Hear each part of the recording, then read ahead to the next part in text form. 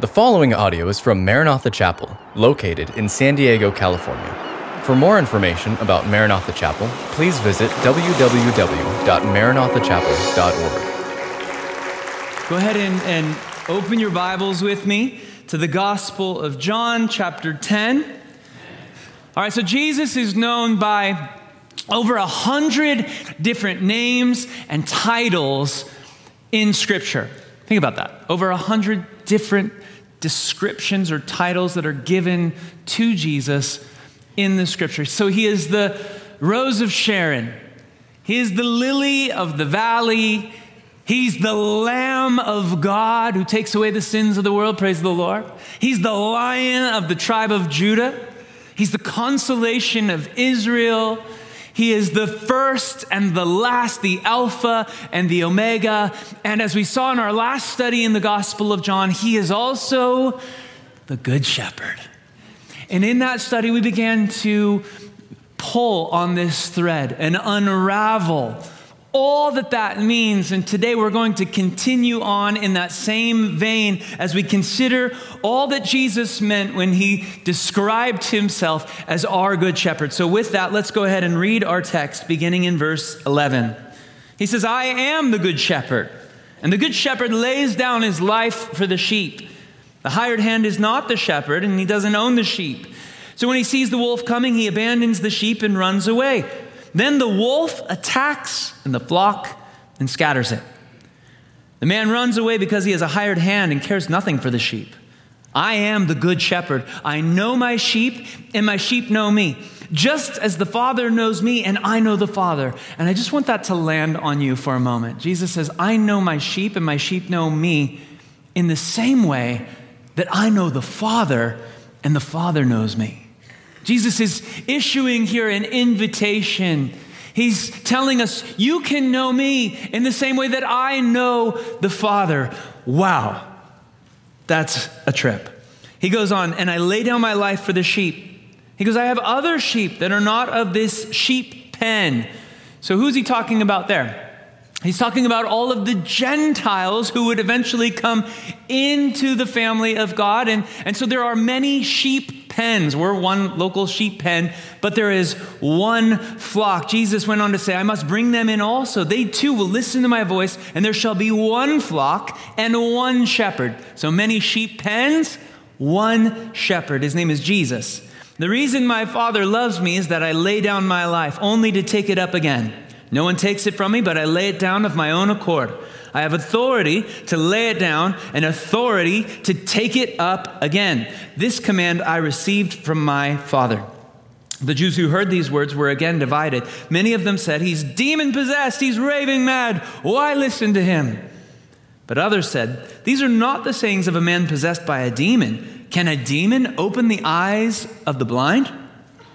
Remember, Jesus makes all of these remarks on the heels of this incredible miracle that he has performed there in the city of Jerusalem at the temple. He passes by a blind man. This man had been blind from birth, and Jesus spits on the ground, makes mud, and rubs the mud in the man's eyes and says, "You ought to go wash that off, don't you think?" And so he sends the man to the pool of Siloam, and as soon as he washes away the mud, he comes back and his eyes are open. And it's this incredible miracle. And Jesus uses that miracle as the pretext to issue this discourse about who he is. I am the good shepherd. Which, of course, as I mentioned in our last study together, makes us a bunch of sheep. So, turn to the person next to you and just say, welcome to the sheepfold. Maybe you don't want to be a sheep. Maybe that doesn't sound so great to you. And to that, I would say, come on, it's not that bad. Don't laugh at that. That only encourages me. My kids point that out. But as we pointed out, sheep, their well-being is purely dependent on the kind of shepherd they have, right?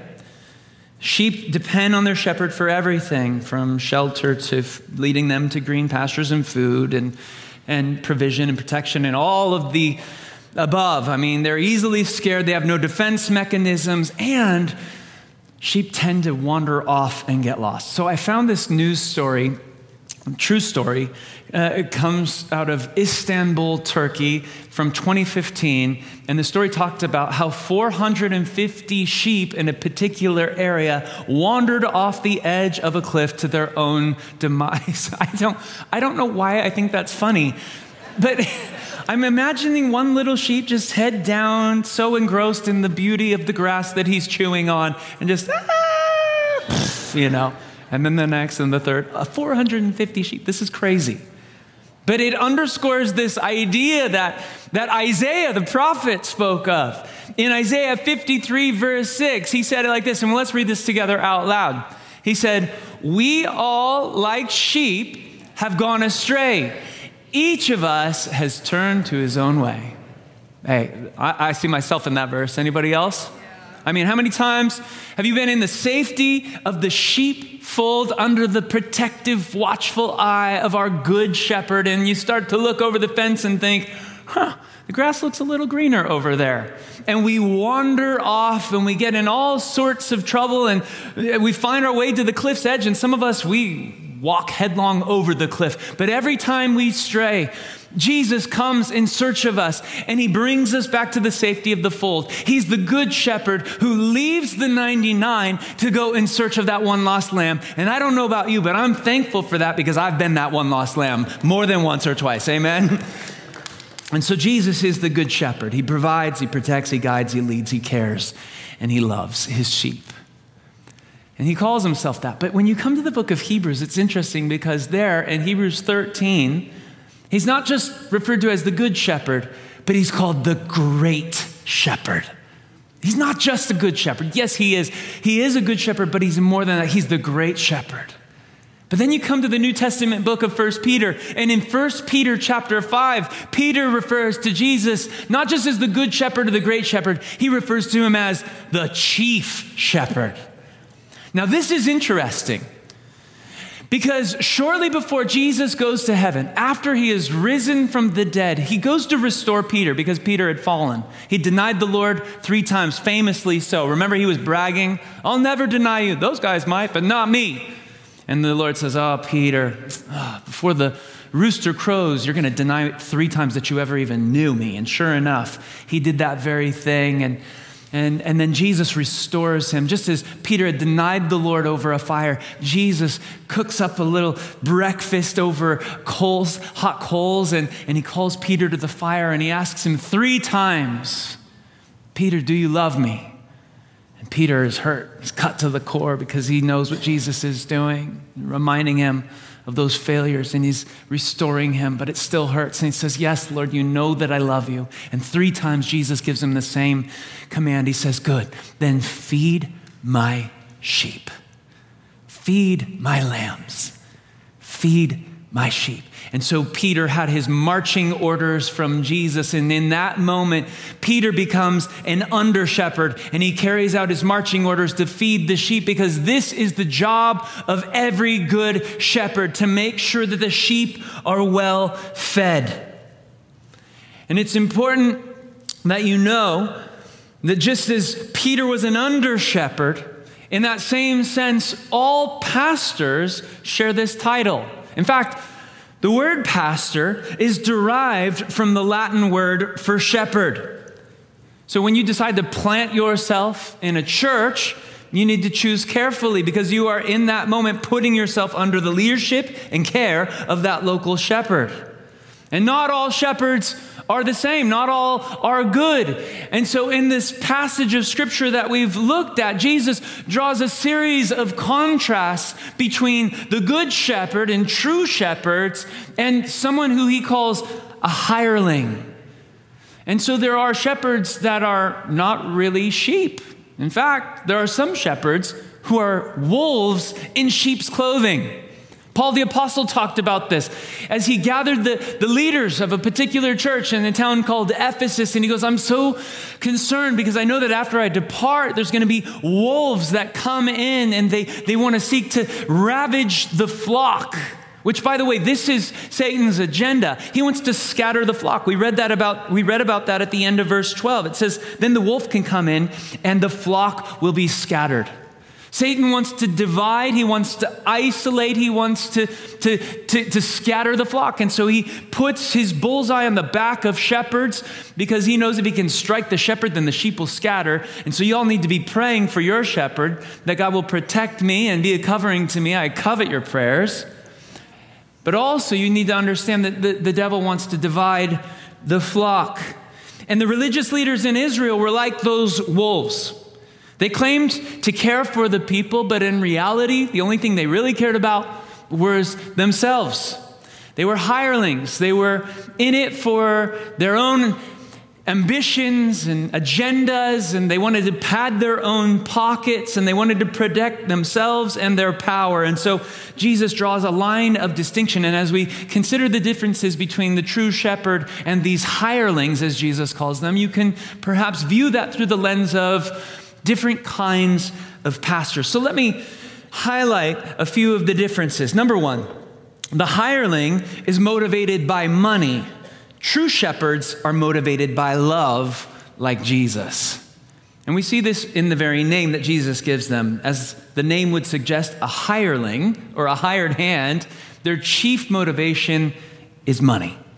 And let me just set a little bit of cultural context for you. In that day, if you had a flock of sheep and you couldn't go care for them yourselves, usually you would have one of your children or one of your sons go and watch over the sheep like Jesse did with David. But if you didn't have any sons, you'd have to go and hire that work out. Now, this was problematic. Why? Because shepherding was tough work. The days were long, the nights were cold, the pay was low, and the work was hard.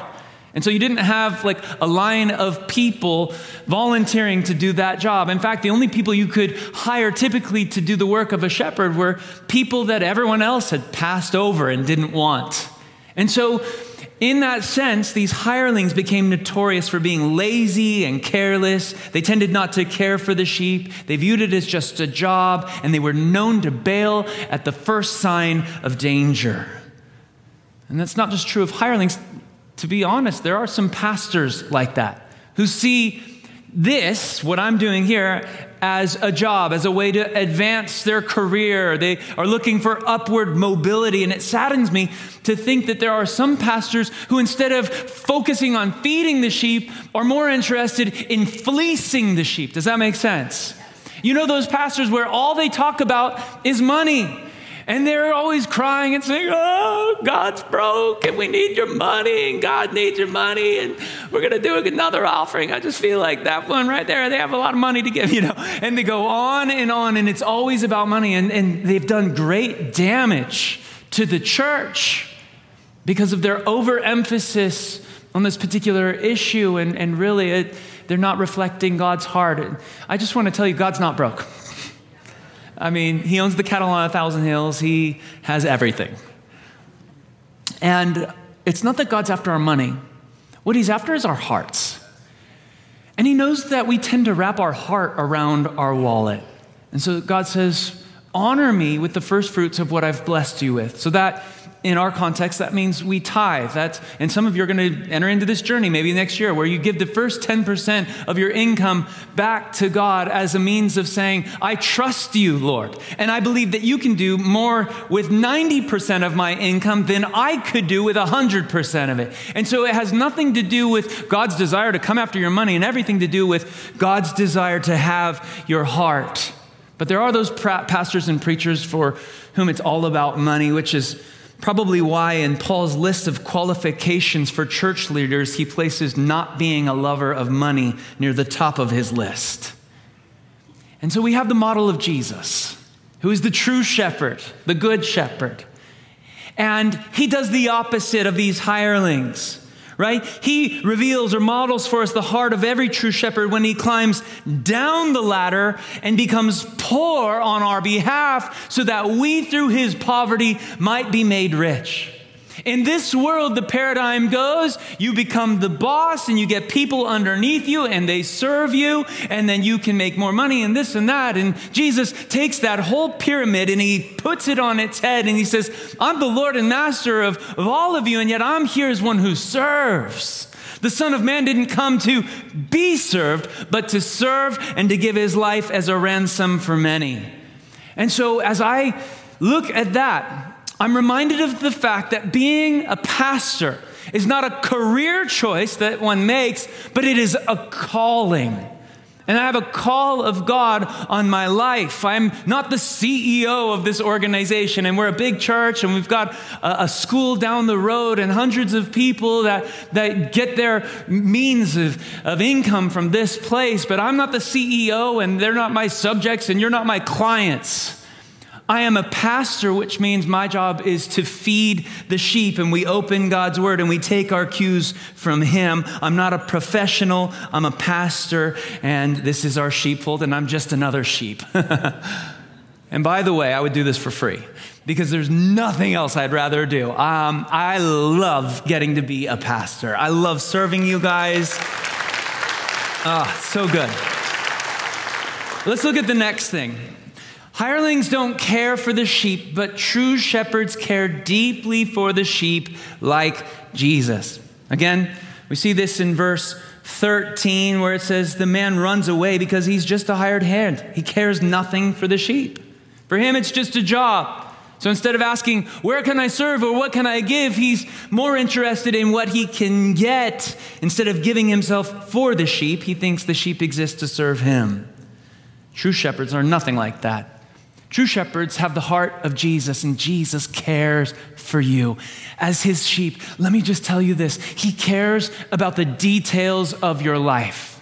If it matters to you, it matters to him. And so we have the invitation in 1 Peter to cast our cares upon him because he cares for us. And there's no care too big, there's no care too small. If you care about it, he cares about it because he cares for you. And so we're instructed to take our worries, our anxieties, our fears, our burdens, our weights, the things that this world heaps on our shoulders, those things that weigh us down. And those are burdens you were never intended to carry. And Jesus says, you just take those and offload those at my feet. Why? Because I care for you, uniquely, personally, specifically. This is Jesus' heart for you. You ever notice how in the Gospels, Jesus always had time for everybody? He never seems hurried or frantic. He's never like, email me, I've got to go. He's never anxious or frantic or hectic. He never sees people as an interruption because he understands that people are the point. Sheep are the mission, and he was a shepherd, and so he ministered to every person. And we looked at this verse last time, but I want to read it to you again out of Matthew 9:36, where it says that when he saw the crowds, he was moved to compassion for them because they were helpless and harassed like sheep without a shepherd. And I remind you again that phrase, he was moved to compassion for them, it's a phrase that is used to describe the internal state of Jesus more than any other word. To have compassion is to be moved at the core of your being for someone else's concerns. It's to yearn for someone. It's to have sympathy for them. And I'll just say it like this. It's to pastor them because you can't pastor well without caring for your sheep. And my father, our founding pastor, modeled this for me and us so wonderfully. He would be the last person here. People would be walking to their car to leave, and he'd run them down. Hey, do you need prayer? And you guys have stories, and you've shared them with me, and I love them. And I want to have that heart. In the Proverbs, King Solomon offered the following advice to his son, who would be the future king of Israel. And he said this is Proverbs 27:23. Let's read it together out loud. Know well the condition of your flocks. Know well. And the only way I know how to do that is by getting out there and spending time with the sheep. There's this great book that I have on my bookshelf in my office. It's a book about church leadership and what it means to be a pastor. And I love the title of the book. It says, They Smell Like Sheep. That's how you know you're shepherding well, because you have the smell of sheep on you. Listen to this quote from the book. Biblical shepherds are those who live among the sheep, serve the sheep, feed, water, and protect the sheep, touch and talk to the sheep, even lay down their lives for the sheep. Biblical shepherds smell like sheep. Oh, so wonderful. Number 3, hirelings abandon their sheep at the first sign of danger, but true shepherds defend their flock at all costs, like Jesus. It's interesting that 4 times in our text, Jesus talks about laying down his life for the sheep. He refers to it in verse 11, then again in verse 15, then again in verse 17, and then he says it again in verse 18. How markedly different this is from the hired hand who at the first sign of danger is lickety-split, he's gone, because when the going gets tough, the hireling gets lost. Instead of defending the flock, they desert them in the hour of their greatest need. Not Jesus. He stands between whatever threat is coming to attack his sheep or his disciples. How many times in the Gospels do you see Jesus going toe-to-toe with the Pharisees, and they ask the disciples a question, Jesus is like, hey, I'll answer that for them. And Jesus defends his sheep, and this is what all good shepherds do. They put themselves between the sheep and whatever danger is threatening them. King David reflected the heart of a true shepherd in that instance where he was trying to appeal to King Saul at the time and get Saul to agree to allow him to go and fight Goliath. So we know that sets the table of this scene. And Saul's like, I don't know, like he's a giant and you're just a little pipsqueak, look at you. And this was David's defense to Saul. He said, your servant has been keeping his father's sheep. And when a lion or a bear came and carried off a sheep from the flock, I went after it. I struck it. And I rescued the sheep from its mouth. And when it turned on me, I seized it by its hair, struck it, and killed it. Oh, David is a bad man. I love this guy. I mean, and put yourself in his sandals for a moment. You're there, you're watching your father's sheep, and you've got that one problem sheep. There's always one, isn't there? And this sheep is always causing trouble, and he's always picking fights with the other sheep and biting them on the leg. I don't know. And this sheep, it wanders off all the time, and sure enough, you look out, and oh, there goes Curly again, and he's wandering off, and he's getting near the edge, and then you see a bear or a lion coming and lurking and prowling, and it's making its way towards poor little helpless Curly. And in that moment, you might be tempted to think, well, it serves him right. Curly, I tried to warn you. Bon appetit. Come on, guys, let's go. But that's not the heart of King David. He loves each and every one of his father's sheep. And so he runs up to the bear and he defends the sheep and pulls it out of the lion's mouth. And this is hand-to-hand combat because he says, when the lion turned on me, I grabbed it by its mane and I killed it. Oh, that guy. That's so cool. And in risking his life for the sheep, David models for us the kind of heart that God looks for in all pastors and shepherds. It means defending at all costs, whatever it takes. For our context, it could mean speaking out on something that's unpopular or politically incorrect. It might mean calling out heresy or wickedness or carnality or worldliness, and understanding that the true shepherd defends the sheep, even sometimes from themselves and each other. And this is what Jesus modeled, and finally our good shepherd willingly laid down his life for the sheep. And we see this in verse 18, where Jesus says, no man takes my life, but I willingly lay it down. And because I lay it down, I also have the power to take it back up. And I love the fact that Jesus highlights how he has the power to lay down his life. Make no mistake about it. Jesus' life wasn't tragically cut short when he was in the prime of his life. It's not a sad story. Jesus' life wasn't taken from him. He willingly gave his life for you and I. And he proved this in the Garden of Gethsemane.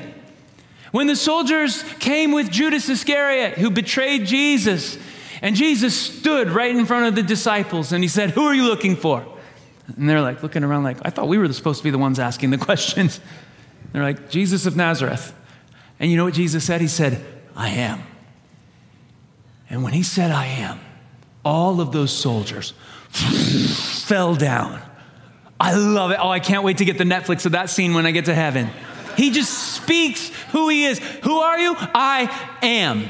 He takes for himself the very name of God, and he demonstrates his power, his ultimate control, and his authority over the affairs of that instance and all mankind. And then he helps them back up and, okay, dusts them off. Now, who did you say you were looking for? And they're like, you, I think.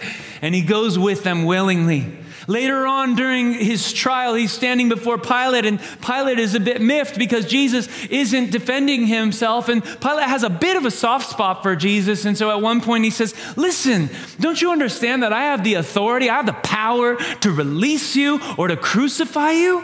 Don't you want to say anything? And finally Jesus speaks up. He says, you don't get it.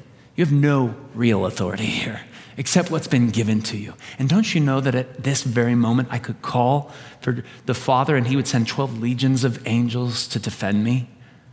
Just think about that. A legion of Roman soldiers consisted of about 6,000 soldiers. So we're talking upwards of 72,000 angels that Jesus had at his beck and call. He could have released himself from the pain of the crucifixion at any moment. And let me just remind you as well that in Isaiah, one single angel over the course of a single night took out 185,000 Assyrian soldiers. So just think what 72,000 of them could do. Jesus was not the victim in this scene. He was in total control. Yet he didn't call for those angels. And the truth of the matter is, he didn't even need the angels because he's Almighty God. And he could have come down from the cross just like that.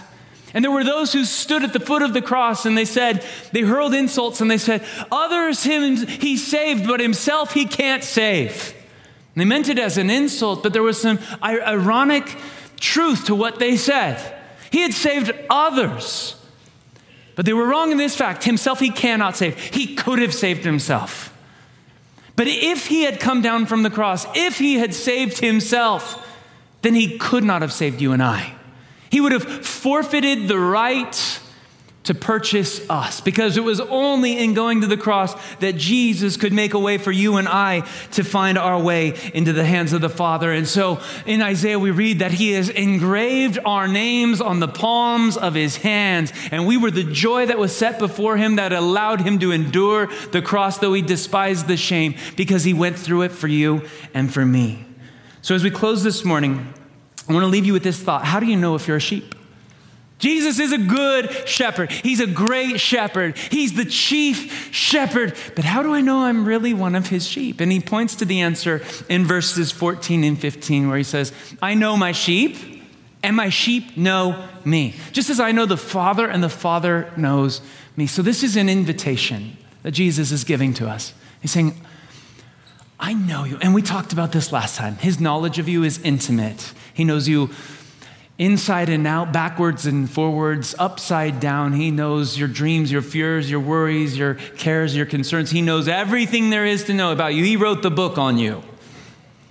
But here he's also saying, and I want you to know me to that same degree. It's an invitation into a relationship with him.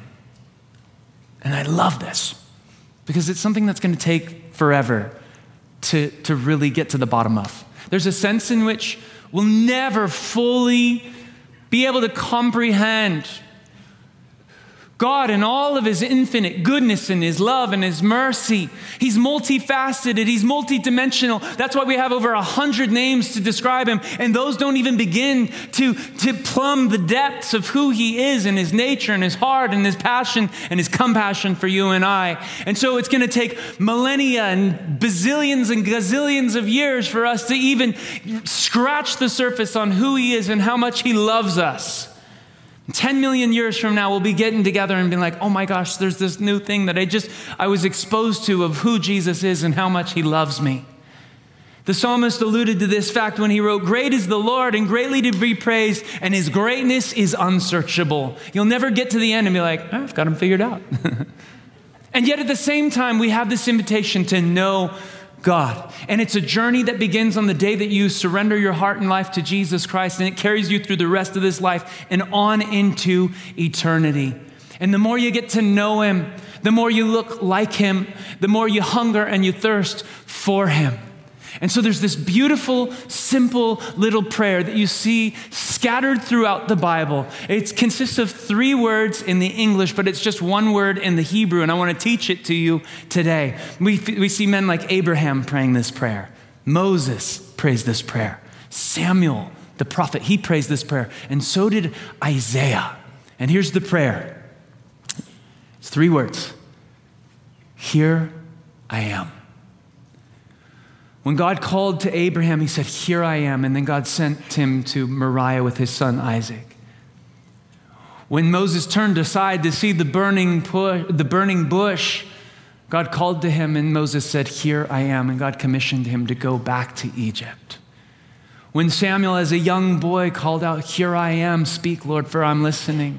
The Lord spoke to him and commissioned him to be the leader of the nation of Israel. And when Isaiah said, here I am, Lord, send me, God commissioned him to be a prophet to the nation of Israel. And so in English, it's 3 words, here I am, but in the Hebrew, it's 1 word, hineni, hineni. Can you say hineni? And the idea in this word is, here I am as a soldier who is reporting for duty. Here I am, you already have my yes. Whatever the question is, whatever the order is, you say jump, I say how high. You say turn, I'm turning. You say go, I go. You say stop, I stop. You lead, I follow. You're the shepherd, I'm the sheep. So here I am, Lord. Amen. And so I was camping earlier this week. I don't know why. It seems like I was saying that a lot lately. With a group of high schoolers from the church. My son was with me and Drew, our high school leader, and several others. And we were sitting around the campfire and just enjoying the presence of the Lord. And we just gave God some room and some space. And we prayed that prayer. And then we just waited and we listened. And here's why it's so important that you listen, because you need breakthroughs. You need solutions. You need guidance. You need keys to doors to unlock the doors. You need to know which doors to walk through. You need all of these things. I need all of these things. And I don't have any of that to offer you, but He has all the breakthroughs. He has all the solutions to all the problems. He has all the keys to all the doors. He has all the wisdom to dispense and to guide you through the decisions that you need to make that affect your life. And so when you say, here I am, Lord, you have my yes, and you position your heart in such a way that you're standing at attention, waiting for the orders, God responds to that request. And so would you just stretch out your hands like this, palms up? We're going to reflect on the outside, the posture of our hearts on the inside. And I'm going to lead you in this prayer. I want you to repeat after me. Here I am. Let's say it in Hebrew because that's just cool. Hineni. We're here, Lord. We're waiting. Thank you for listening to this podcast from Maranatha Chapel. If you haven't already, please subscribe for weekly messages. Feel free to share this podcast and join us for our weekend services, held Saturday evening or Sunday morning. Visit our website at www.maranathachapel.org for more information.